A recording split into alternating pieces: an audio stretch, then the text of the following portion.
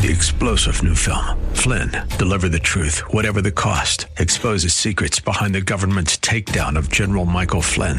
Flynn knew what the intel world had been up to. He ordered the first audit of the use of contractors. This set off alarm bells. He told the truth. He was the most dangerous person for Donald Trump to hire. They had to get rid of Flynn. Flynn, deliver the truth, whatever the cost. Available now. Watch it today. Go to salemnow.com. salemnow.com. Now, true faith is always tested, either by the temptations within us or the trials around us, because a faith that can't be tested can't be trusted. We know that God tests us to bring out the best in us, but Satan tempts us to bring out the worst in us.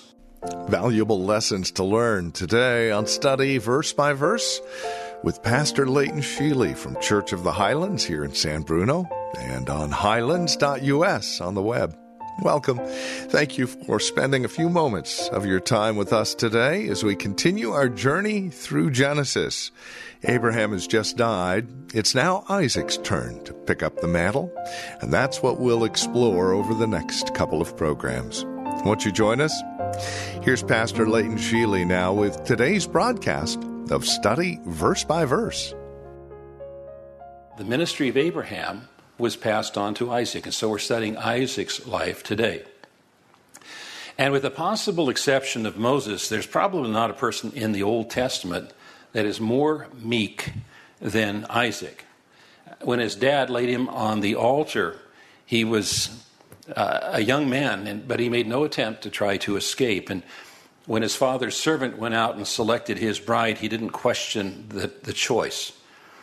When his water rights were challenged, as we'll find here in this chapter, he didn't go to war. Jesus said, "Blessed are the meek, for they shall inherit the earth." This was a quiet, peace-loving person, far more so than either his father or his son. And what that tells us is that God can use all kinds of temperaments, all kinds of people. Because there might be somebody here, oh, I'm not flashy and I don't know how to speak and I'm not comfortable meeting people. I'm just a really quiet kind of person. God can't use me. Yes, he can. He can use us all. He made us the way we are for a reason.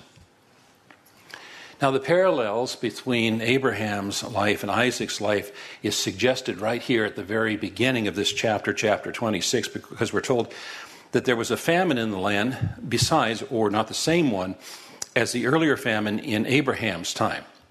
And Isaac went to Abimelech, king of the Philistines, in Gerar. So what the author is intentionally doing is connecting this with a previous story. In fact, more than one story. And we're reminded that there was a great famine in the land, and that we're reminded of what Abraham did. Abraham failed to trust in God. He fled off to Egypt. He pretended that his wife was his sister. That got him in trouble with Pharaoh. And now we find Isaac in a similar situation. So what is he going to do? Well, sadly, Isaac exhibited the same lack of faith and repeated the sin of his father, like son. Now, it's true that he didn't actually get to Egypt. He stopped at Gerar, and that's because the Lord met with him there and told him to remain in the land. But there's no doubt of where he was planning to go, because God specifically said, do not go down to Egypt. Now, in a famine, Egypt was the place to go. Abraham had gone there. Isaac was inclined to go there. Years later, Joseph was there in a famine. So in a famine, you wanted to go to Egypt. But God said, don't go. What's so bad about Egypt? What's wrong with Egypt? And the Bible tells us that Egypt represents the world and its values. So it's not the place of God's blessing. And if Isaac wants to be blessed, then he needs to remain in the land of promise, which is the place of blessing. We're told as we studied the life of Abraham that God appeared to him 8 times. But it seems that God only appeared to Isaac twice in his lifetime, and both of those are recorded in this chapter.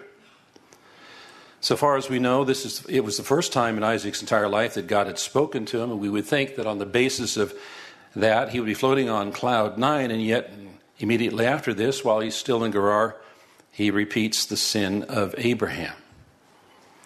Now, we might think of this as strange, but you think about it, there were very few miracles that he was aware of. Remember that the Bible had not yet been assembled. That was done 400 years in the future.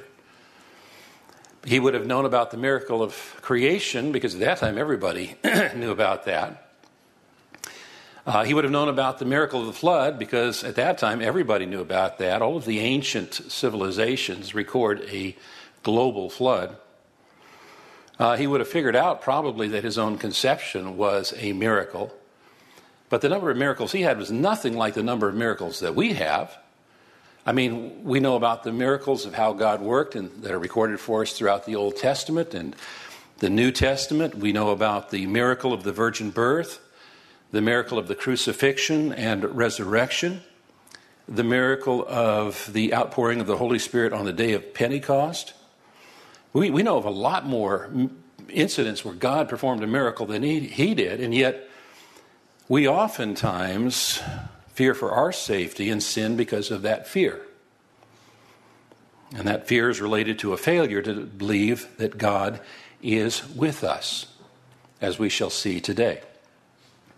So the life of Isaac, as is presented here in chapter 26, had to do with him learning that God was present with him.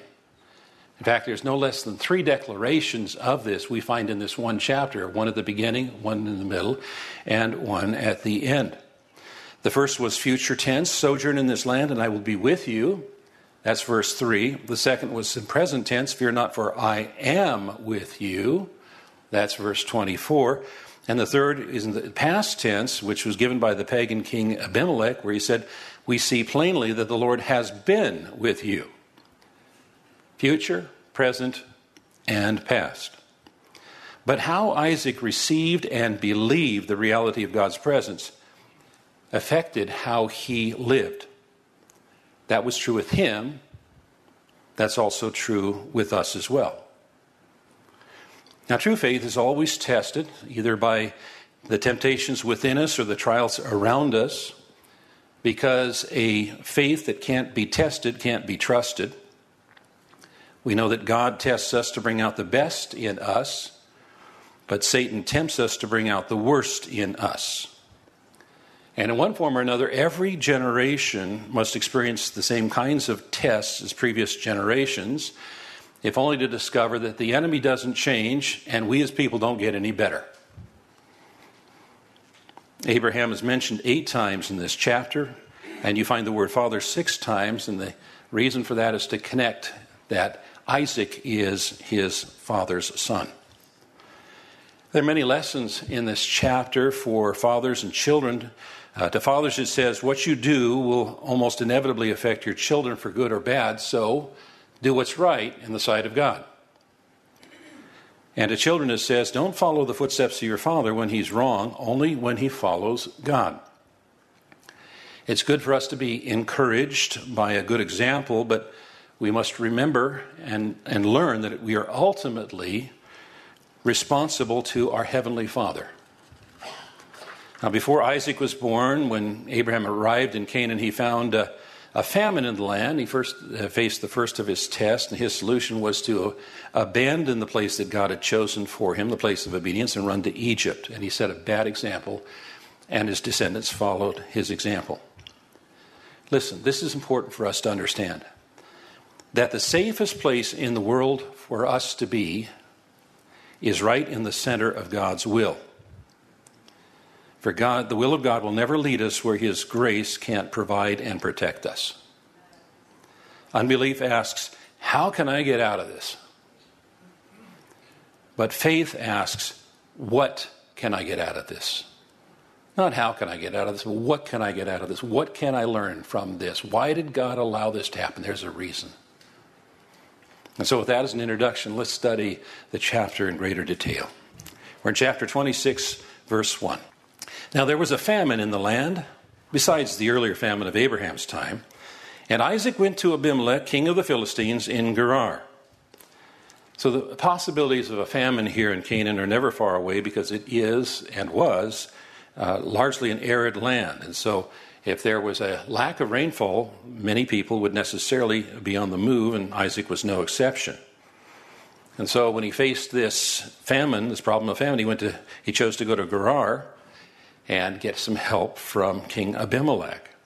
It only mentions Isaac's name here because the focus is on him, but actually when he traveled with all of his possessions and family and those who depended on him. There in Gerar, the Lord appeared to Isaac and said, "Do not go down to Egypt. Live in the land where I tell you to live. Stay in this land for a while, and I will be with you and will bless you. And to you and your descendants I will give all these lands, and will confirm the oath I swore to your father Abraham. I will make your descendants as numerous as the stars in the sky, and will give them all these lands. And through your offspring all nations on earth will be blessed, because Abraham obeyed me and kept my requirements, my commands, my decrees, and my laws." So Isaac stayed in Gerar.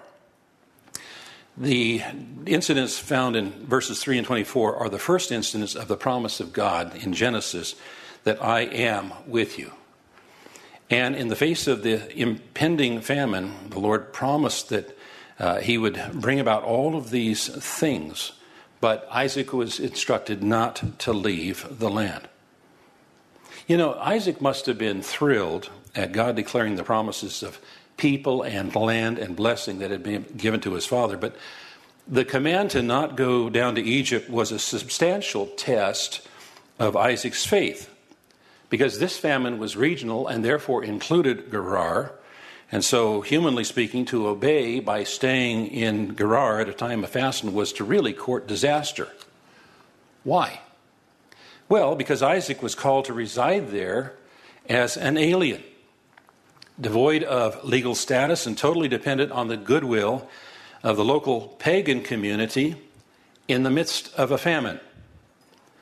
Now, godless people are hardly under control when they are well fed, and they're far more difficult to keep under control when they're in a famine.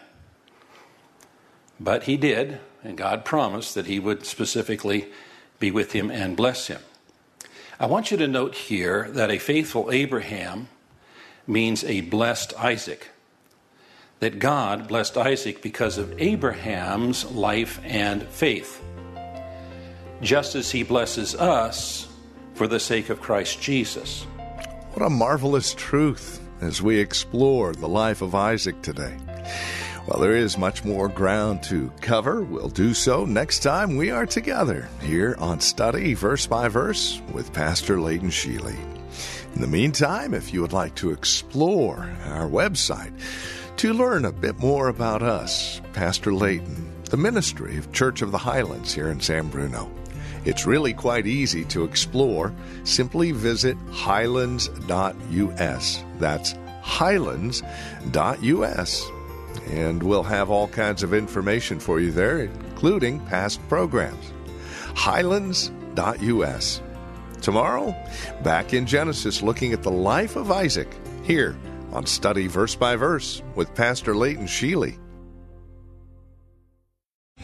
3-star General Michael J. Flynn, head of the Pentagon Intelligence Agency, knew all the government's dirty secrets. He was one of the most respected generals in the military. Flynn knew what the intel world had been up to. He understood its funding. He ordered the first audit of the use of contractors. This set off alarm bells. The explosive new documentary, Flynn, Deliver the Truth, Whatever the Cost, uncovers the facts behind this scandal. Flynn told the truth. He was the most dangerous person for Donald Trump to hire. I find out the worst enemy that I'm going to face in my life is right here in America. They took my assessment and they wanted me to change it. And I was like, I'm not changing it. They had to get rid of Flynn. With in-depth interviews, archival footage, and never-before-seen personal records of the man behind the headlines. I just felt like I was drowning. Flynn, Deliver the Truth, Whatever the Cost. Available now. Watch it today. Go to salemnow.com. salemnow.com.